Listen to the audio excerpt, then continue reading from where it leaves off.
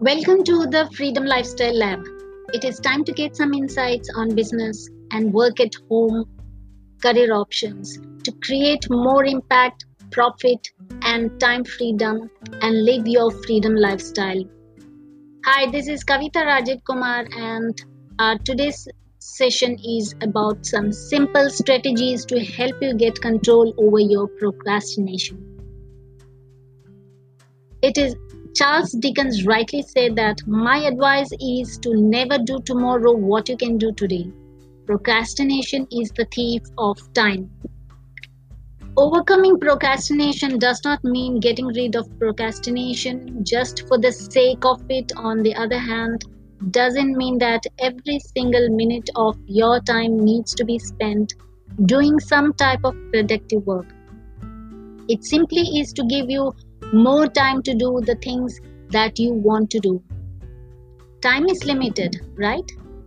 You have to decide how to spend it between the things you need to do, the things you want to do, and the things you don't need to do and don't really want to do. Spend little time and energy as possible on the things you need to do but may not necessarily enjoy. Spend much time and energy on the things you want to do and enjoy as well. Procrastination is often confused with laziness, but they are very different. Procrastination is an active process where you choose to do something else instead of the task that you know you should be doing. Whereas in laziness, there is inactivity or unwillingness. Procrastination involves ignoring an important task in favor of one that is more enjoyable or easier. But it can make us feel guilty or ashamed.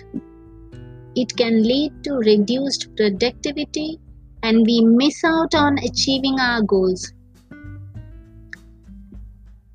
When we procrastinate over a long period of time, we can become demotivated and depressed.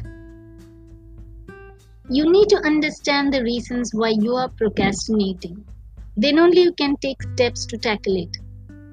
Firstly, are we avoiding a task because it is difficult or boring or unpleasant or lack of skill? Can you overcome it with to-do list or prioritization? If not, then you need to think of moving on to a task or job which is enjoyable. Research has traced back one of the reasons for procrastination to acute stress and illness. But there are certain measures which surely help you overcome procrastination. Yes, you need to practice them regularly over a long period of time. Select the ones which is workable for you and try them for the next 30 days. Practicing forgiveness has been found helpful in getting rid of the accumulated stress or guilt in us from our past or childhood. This exercise helps in overcoming your fears, self-beliefs, and anger towards yourself and others or situations that hold you back from performing your best. Do your hardest and or most important work first in your best hours. Pomodoro technique suggests tackling 25 minutes bursts of activity and a 5 minutes break. That helps in focus and retain your attention span.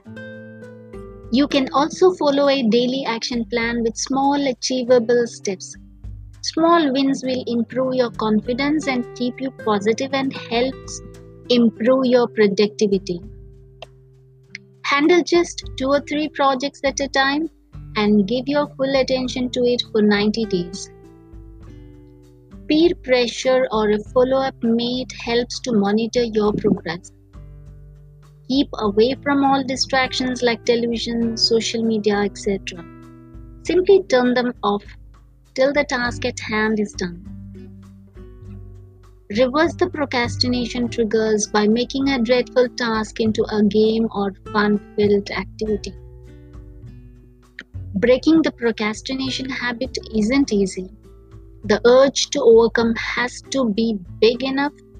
You push aside the urges around you to indulge in the distraction more.